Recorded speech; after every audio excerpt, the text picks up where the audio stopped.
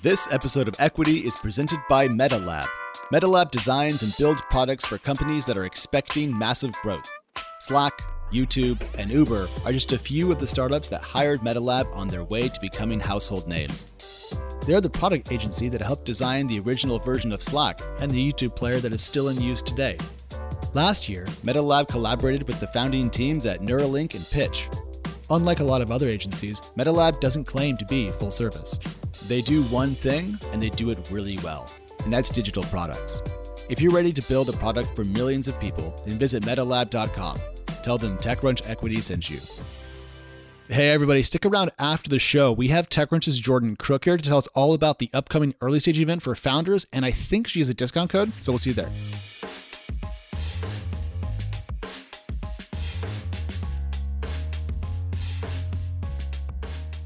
Hello and welcome back to Equity, TechCrunch's venture capital focused podcast where we unpack the numbers behind the headlines. I'm Alex Wilhelm and I'm joined today by Danny Crichton, one of TC's managing editors.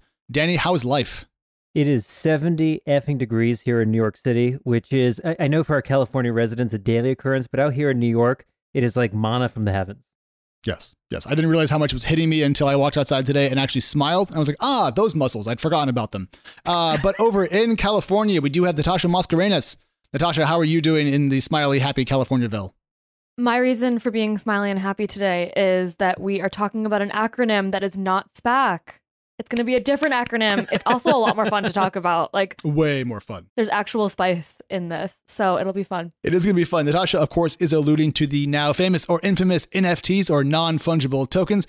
And we have a really kind of kick-butt show for you today. We are going to talk about exactly what NFTs are, how they're made, some historical antecedents as well. We're going to bring in Matthew Panzarino, the editor-in-chief of TechCrunch, his first time on the show, I believe. And then we're going to riff on the cultural implications of NFTs and why they might actually really matter down the road, not just for the crypto fans out there, but for the artists you already love. We are going to kick off with Danny telling us a little bit about the historical NFT world. Danny, I thought these were new, but actually they're quite old. 60 seconds. You know, when we talk about NFTs, we always jump to Ethereum, the blockchain, all those digital technologies. But, you know, the concept of having some sort of token represent property goes back to the very foundation of civilization, right? So when you have title to a home, title to a car, those are, if you will, NFTs, okay? When you have a stock certificate, you own shares with a sheet of paper. That piece of paper is a token for the equity in a company.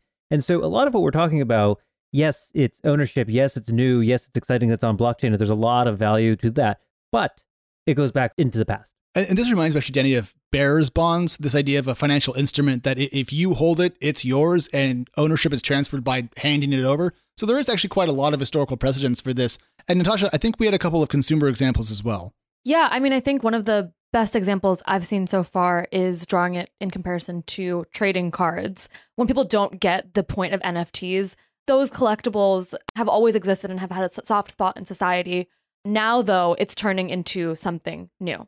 Yeah, and I want you to take us into that a little bit. So when we move into the world of blockchain, what does an NFT mean and why might someone out there listening who has yet to really dabble in crypto care? Yeah, so I think the best way to think about NFT and its relationship with crypto is NFTs don't need crypto to be NFTs, but crypto might need NFTs to finally become the mainstream asset class that it's always wanted to be.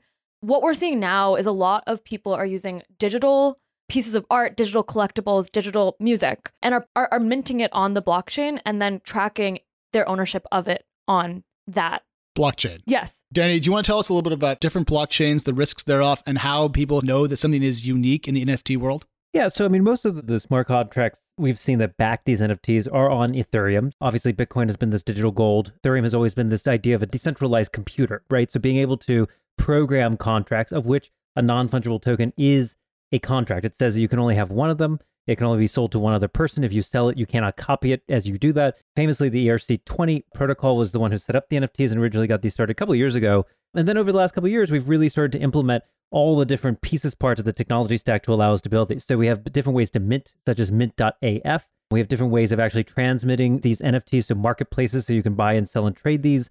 Even though Ethereum gas prices have been increasing quite a lot, which is a huge block in the space, more and more companies have built marketplaces targeting different types of creatives and art We've just implemented a lot of the infrastructure over the last couple of years compared to 2017, 2018. And the idea of like provable, unique ownership on a single blockchain is one of those cool things that the cryptocurrency world writ large actually allows for. You know, I mean, you can't fake it. The risk of it, though, is, Danny, that I thought of, and a lot of complaints have come up about this, is, you know, what if you just copy it on a different chain? Doesn't that kind of defeat the purpose? You can do that. And look, it's only unique within the context of a single chain, right? So if you take a video clip of 10 seconds and say that's the token, we're going to put that on this chain, let's say chain A. Chain B can also do the exact same thing, and you have this random other title. It's not so dissimilar, in my view, to the rise of title insurance. When you buy a house, when you buy a car, oftentimes you have to buy title insurance, which is a risk that you don't actually own the thing that you think you own, that someone else actually has owned in the past. You don't have property rights to that particular asset. In many ways, blockchain solves some of those problems. But again, you know, for instance, just in the last week or two, we had Jack Dorsey sell his first tweet. I forget which chain he did that on. But like, that tweet is not owned by the person who took on the NFT asset. There could be multiple assets that all sort of own the same tweet. So the question is like, which chain is going to win? Is there just going to be one chain for all collectibles and all NFTs? Is that network effect going to be built up? Or are we going to see 10 or 12 different chains all competing with each other for different markets, for different contexts, different assets, etc.? The part here that is getting a lot of noise, and I think might unintentionally be making people feel frazzled about NFTs, are these big dollars we're seeing associated with a 20-second video. I think a lot of people are like, who would spend $2 million for a meme ever? And that is exactly what's happening. But it's, as Danny said, the blockchain is enabling you to actually own it in a way that's different than a screenshot. And even on top of that, we've also seen with NBA Top Shot, within 24 hours, they've had $10 million of volume go through the platform, including, I think in the last year, about $100 million of so-called moments is what they kind of call their NFT assets. Not only is there minting and people buying the first run of this, we're actually seeing volume transactions where people are trading the assets, selling them to different people, etc. The thing about Top Shot, sorry. Top Shop is a place I shop. The thing about Top Do you shop there for tops? Is it, do you Top Shop at Top Shop? Or is it something else? I asked for this. So the thing about Top Shot. We're going to move on. Again. We're going to keep going. The thing about Top Shot that people might not realize, or at least I didn't until I read Megan's piece about the inclusive potential about NFTs, is that Top Shot doesn't need you to have a crypto wallet to buy a moment. And so that's what I was kind of alluding to earlier, that this is a way that people can start playing around with what has up until this point been a really nerdy concept in a way that feels accessible with literally your credit card. And I think that's really what crypto's needed. Yep. And this is a great moment to bring in Matthew Panzarino. He is someone, at least in my life, who has had an eye for trends ahead of the time. He was early on sneaker reselling and lots of different cultural moats that have become very, very important parts of the world. So Pans, you're the perfect guest to have here on NFTs. I'm curious, when did you first run into the concept and start to kind of pay more attention to this? Because for us, it's been a couple of weeks, but I presume for you, it's been some time. Yeah, about 2017, early 2017, I started kind of paying attention to the space, the concepts of, you know, a fixed token versus a fungible token like Bitcoin or another exchangeable asset. But I'm pretty sure my on-ramp was like a lot of people who still participate in this and have been following along, was in the CryptoKitties situation. So they launched, and I think a couple of days after they launched, I bought a couple of CryptoKitties, which I still have in my digital collectible wallet, along with my other art that I've purchased from the ecosystem. And that was probably my first on-ramp into a consumerized version of an NFT. So I've been following it and tracking it ever since. The CryptoKitties on-ramp was part of the transformation of NFTs from the ether to, oh, okay, I can buy a thing, right? And they attached this thing to a picture of a cat, but they also built it back into the game, which was that the cats each had genetic characteristics that represented, you know, in physical characteristics, whether that be color or eyes, or in some cases, special editions that had, you know, special clothing or whatever. And then when you bred those kitties, like paired that kitty with another kitty, it would run a cryptographic hash and come up with a new set of characteristics, some inherited and some new, and then thereby creating unique strains of cat, of kitty. And so there became, you know, developed a market around finding rare genetic characteristics, and those were worth more. Yes, Danny. Well, I think what's interesting here is, like, you know, in the old world of like title, you had a house, you sold the house, you got the same house. There's no kind of transformation as part of the sell process. But what's nice with these smart contracts on Ethereum or any blockchain you're using is those tokens can actually be recombined and multiplied in different ways. So even though you're not creating brand new tokens out of thin air, so to speak, you can take your existing tokens and transform them in those processes to something new, which is a form of ownership we've never had before. So interactive ownership to some degree, effectively, Denny. Think of it as like a REIT, right? Like if you took 6 apartments and you're like, okay, I own these 6 things, now I own a REIT. You could combine them and now you own this new form of ownership, which is the whole building or something like that. Now we're actually seeing that on the blockchain as well. Okay, so Danny's not mispronouncing yeet there. He actually meant REIT, which is REIT, which is a real estate investment trust, which is an investing vehicle that you can put money into to generate incomes off of real estate. Danny, you have to explain the non-VC acronyms. This is equity, not everything quity. Everyone knows more about CryptoKitties than the physical meat space world. Our audience definitely knows more about CryptoKitties than REITs. Natasha, I'm curious about what you think about the broad array of things that are NFTable among the kind of art, music, and sports world. Which stands out to you as the most potentially lucrative or interesting or alive, perhaps? I think the one that gets probably the most airtime is like art. And I think it deserves that. Like that feels like the biggest potential, at least for accessibility. Like I think you can be a huge artist and have the audience to naturally like be able to mint a part of a song or an album, for example. But I think with art, we see so many people go viral on Twitter and really not know what to do with it. And I feel like this is a really cool spot for artists who have that shot in the spotlight to not just get like even one buy, but like get a buy and then see that kind of aggregate over time if it passes through other hands. Pans, this brings up an important part of NFTs, one of which is that you can actually release sets of things like 1 of 10, which is also relatively common in certain parts of the art world, in the physical art world, I should say. And then also there's this idea that if a piece of art or an NFT is resold, the original progenitor can get a chunk of that sale. Can you tell us a little bit about the economics of NFTs? Yeah, that's actually fascinating. Probably the most fascinating part of NFTs is that the ability of the artist. So the editions thing is as you said, it's the closest equivalent would be to prints, right? But the editions, these are two very disparate topics, even though they're both related to economics of NFTs. But the editions thing, just to clear that board really quickly, is really useful for people, obviously, that want, say, a more accessible piece of art, because an edition of 50 is definitely going to be less expensive than a 1 of 1, by the nature of the market. But they are also being used and leveraged in different ways. People that own an edition of, say, 2,000 or 10,000 or whatever of a particular token or a particular offering may be considered part of a membership or club. And that really delves more or skews more towards the arena of social tokens, which we could talk about a little bit. But to switch to the other really interesting economic mechanic that NFTs have, that is the sell-on percentage, which would essentially have the direct allegory is commission, right? But instead of commission being paid to the person who sells it or a gallery who hosts it, that commission is being paid back to the original artist on every additional sale. And my father's an artist. I was an artist in the past, sold works in a gallery, even helped run a gallery at one point. But I can tell you, and this is for people who don't know the art world, it is absolutely insane and 100% standard in the art world for an artist never to see an additional penny from their artwork beyond an initial sale. For sure. So an artist sells a piece of art. That's the price they get. Let's say they sell it for $6,000. Then let's say they go and, catch a baby falling out of a burning building and get famous. And then art doubles or triples in price. They see none of that additional value. Right? Maybe it's related to their art. Hopefully it's just the artist getting more popular. But I think worst case scenario, art.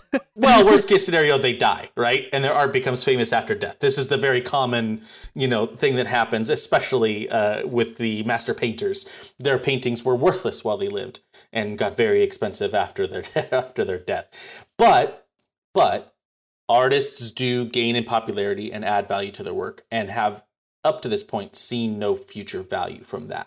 Like, I was thinking a lot about the music space in this area. And I have Spotify. I can stream anything I want, whenever I want, forever, for this ridiculously low price, which I should pay more, Spotify. Come on. But if a band that I really love came out and said, hey, we're going to NFT like a second of this song off our new album, I would definitely run to my wife, who's our accountant, and be like, honey, I got to buy 1 second of the new Trivium song. And she would look at me like I was the dumbest man alive, but I would totally talk her into it because to me, that's a band that I want to support. And that wanting to support of a particular artist that I care about is something you can't screenshot. You can't reproduce that or download it. That's me caring, and that's valuable, I think, Vance. Over to you. Yeah, it is actually a fascinating arrangement because not only are we seeing people get compensated for art that's already been widely adopted and distributed and remixed and frankly stolen, like creators of memes, like the creator of the Nyan Cat sold that meme, one of one original, so to speak, of that meme for like $600,000 or something like that. The numbers obfuscate, though, what's important here, which is that NFTs and the architecture of smart contracts and the way that social tokens work, these are all opportunities for the creators and originators of culture to finally take part and participate in the rewards of the platforms of that culture, that host that culture. Because we've seen it over and over again. An artist blows up on TikTok and, somebody does a dance to them and then that video blows up. What does the artist get out of it? Sometimes they get a recording deal. Many times they get nothing, right? Vine famously built on Black creators and brown creators and Latino creators. TikTok very much the same.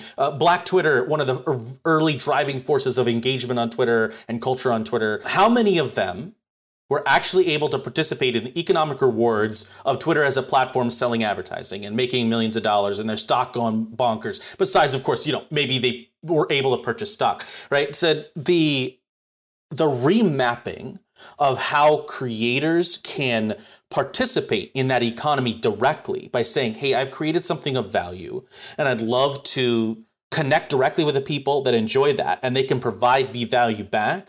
That's what's so exciting and interesting about this. And there are many, many mechanics beyond just I sold a piece of art that are enabled by NFTs and tokenization as a whole that I think we'll see develop over time. I've seen people, for instance, sell for a very small amount, the buy into a social token, and that social token gives people access to that community. And then in that community, they can get things like advanced pre-sales of tickets or special concerts that are for those members only. And that token is their key that unlocks that world, of fandom or community with that person. And right now, all of that is disintermediated by the platform's tools and architecture. Famously, YouTube has launched next to zero tools for creators in the last 10 years, famously.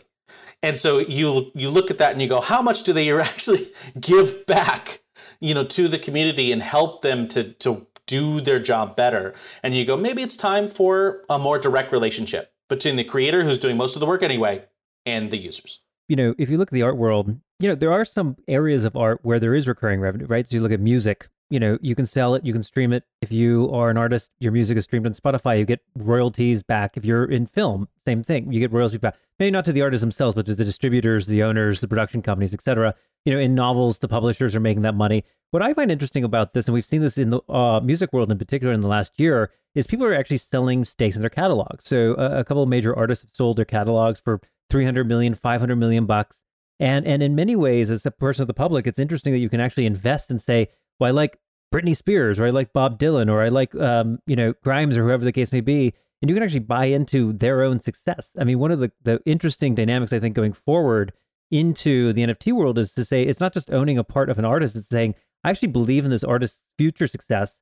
I want to make them more successful. I own a stake in their future success. And I can now popularize them. I can try to host events. I can make them more popular, whatever the case may be. And so you're turning those fan clubs and actually kind of giving the economic incentives to actually go and do the work even more. Danny, on that point, if we consider an artist's body of work one thing, that one person controls the economic rights from it, it's non-fungible. You could tokenize it, and I could buy part of, back to my example, the Trivium discography, and own 1% of this band that I adore. But what we're doing there is we're really cutting it up into individual slices. We might call them shares. We might say that I have, quote, equity in that company. We could set up an exchange where we could trade equity, call it a stock market perhaps.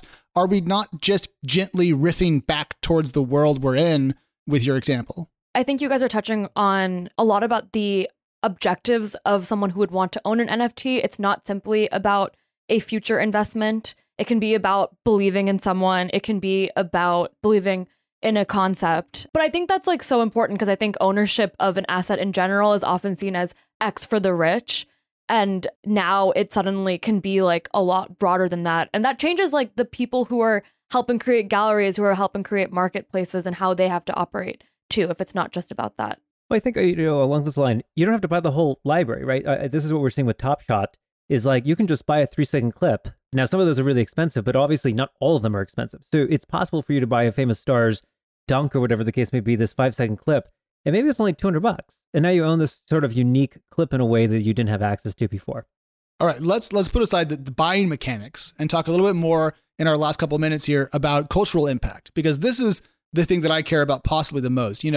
Do we think, for example, that artists are going to be able to make lots more money from their creations in the next couple of years thanks to NFTs? Does that mean we see a new class of artists? Does the middle class world of art go from being like nobody to being relatively rich? I mean, I don't know where this goes, but I do feel, Natasha, starting with you, optimistic to some degree because, we haven't seen much business model shakeup in the art world since the advent of music streaming, which is very niche to one part of the broader art ecosystem.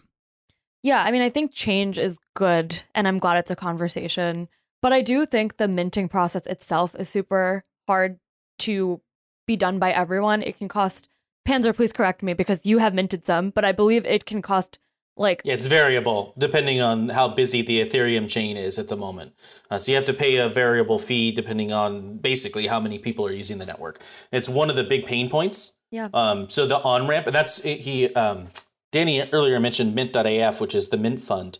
It's run by a set of crypto art enthusiasts and a community that is trying to help artists be able to mint. And so they've provided a fund to help people pay the fees to mint, which can range. It could be as low as $40. It could be as high as several hundred to mint a piece of work on the chain, simply because it's busy at that point. Ethereum prices tend to go down during the day and up during the evening, or no, vice versa. Down during the evening. No. They would go down during the day and up during the evening. Pattern.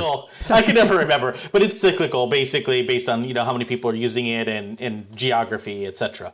So that ties in though, that monetary aspect that you mentioned, Natasha, ties into one of the big things about it, which is the ecological aspects. Yeah. This is probably the biggest negative blowback on Ethereum and NFTs, is that Ethereum is by nature a very heavy chain, which means that it takes a lot of work to prove that a block has been written to the chain. Not quite as heavy as Bitcoin, but it's up there. And that energy usage that was used to mine that Ethereum that's being spent on the chain to confirm a new transaction is being sort of credited forwards, for lack of a better term, to the artists minting on it. I don't think that's absolutely fair, but it's absolutely fair to acknowledge that it does have an ecological impact. Sure. Well, I think that's what's interesting, right? It's not just the business models are changing, the technology is changing. So Ethereum's very heavy, but we've seen like Top Shot is built on top of the Flow blockchain. And one of the arguments for Flow is it costs a lot less. It doesn't use as much energy. It's less climate-induced trauma. And so I think that we're going to see a lot more innovation in the next couple of years around reducing the cost of minting, reducing the expense, both in terms of climate and also just the onboarding to use these chains effectively. I agree with all that. And, we think a lot about Bitcoin as digital gold, and I think it's done a reasonable enough job of holding at least some valuable, a little variable for my taste, over time to meet that. It's not really used for transactions. Ethereum, Danny called kind of the world, kind of global computer. Maybe that's not the right chain for NFTs long term. If Flow is more efficient, it could attract more people and have less of a climate impact. However, I will tell you, if you do try to bring up the climate impact of crypto on Twitter, you will get shouted at. So I do not recommend that you do that. By both sides, to be honest. The fact is that nobody actually really has a great handle on the numbers. There are a handful of resources available. There are projects like Offsetra, which are trying to help crypto folks offset the carbon value. Artists like Mimo Atkin and Joni LeMercier and Sutu, and there's a handful of other folks that are talking about the ecological impacts and trying to develop a roadmap for improving those, which is great because proactive is better than just complaining about it. It's not going away. No, that's what the conversations I have with people about this, where they get too strident about the ecological impact. I really try to get in there and say, look, I understand, I empathize. This is not stopping. And in many cases, the money has already been spent, right? Like the bill has already been delivered and paid for. And so now these additional architectures that are being built on top of it, sure, you can attribute the adoption of those architectures to future losses, or you can help mitigate those future losses and figure out a way forward. And so there are examples of people proactively working on it. There are chains like Cosmos and Matic and Cardano and Tezos, and even Ethereum too. I'm making the sign of the cross here. One day it may arrive and bring proof of stake versus proof of work, meaning that it takes a lot less effort and therefore has a massively less ecological impact. But that the Ethereum 2 has been a long time coming, so I'm not waiting for that. I think a lot of people should be much more proactive about finding chains, alternative chains, side chains, lazy minting, or layer 2 scaling that could help lower the costs of these in the near term, because this is not stopping. It's only going to boom bigger, and as a part of that, we need to find ways to be proactive about it now rather than sort of trying to call a halt. Yeah, well, we obviously are talking a lot about art, but NFTs are not limited to art, right? So anything that is non-fungible could potentially be on the blockchain. So for instance, housing or real estate could be on the blockchain. One major use case people love to rat on is Ticketmaster and ticket sales. But like theoretically, tickets are an NFT. Every seat at every game could be sold on a blockchain. You could sell it. You could get rid of the entire scalper market possible. We see other assets in sports, collectibles. It goes way beyond art. And that to me is like the real potential when we go back to the original question of like, how is this going to change culture? Well, basically anything you can buy, sell, and trade that is unique. And like almost everything you own is in this category, right? All property is in this category. All promises, all IP rights, every patent could be on a blockchain. To me, that's where the real potential of this technology. And so when I predict forward in 5-10 years, like, yes, there's a lot of technology issues. There's a lot of stuff around the economic model, but like this is going to be hundreds of billions of dollars and trillions of dollars traded on these tokens, in my view, in the next 10 to 15 years.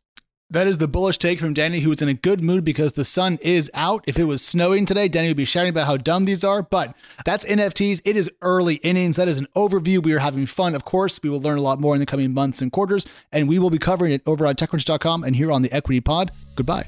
That is our show, but we are very, very lucky to have our own Jordan Crook here to tell us a little bit about our upcoming early stage event that I am incredibly excited about. So Jordan, at a high level, what is early stage and how is it different from other kind of TechCrunch events that people might know of?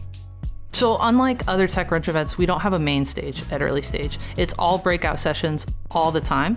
So we have experts across fundraising, marketing, operations, essentially any question that your startup might have asked to be successful, these folks have the answer, and they're gonna have plenty of time for audience Q&A. Awesome. And I'm going to be doing a session with Ryan Azis, the CRO of Zoom, all about how to build a startup sales team. I'm very, very, very excited about that. Jordan, tell us more. Who else is coming? The lineup is insane, dude. So we have Tope Otona. He's the CEO and founder of Calendly. He's going to be talking about bootstrapping, which he did very, very successfully up until recently. We also have Alexa Von Tobel talking about finance for founders, not just how to run your company's finances, but how to manage your own personal finances while you're starting a business, which I think is super, super important. We also have keys to nailing product market fit with Rahul Vora. From Superhuman. It should be just an outstanding lineup, and that's just the tip of the iceberg. We have a couple of sweeteners that we have in the mix. So Jordan, tell people in the equity audience what we have for them. So if you buy a ticket to early stage, you automatically get access to Extra Crunch. So it's kind of a double whammy when it comes to things startup founders need to know. And we're offering our equity audience a 20% discount. So if you use code EQUITY at checkout when you're buying your early stage ticket, you're going to get the most bang for your buck. All right, well, it's coming up in just a couple of weeks, so we'll see you all there. TechCrunch Early Stage coming in April. It's going to be amazing. All right, bye.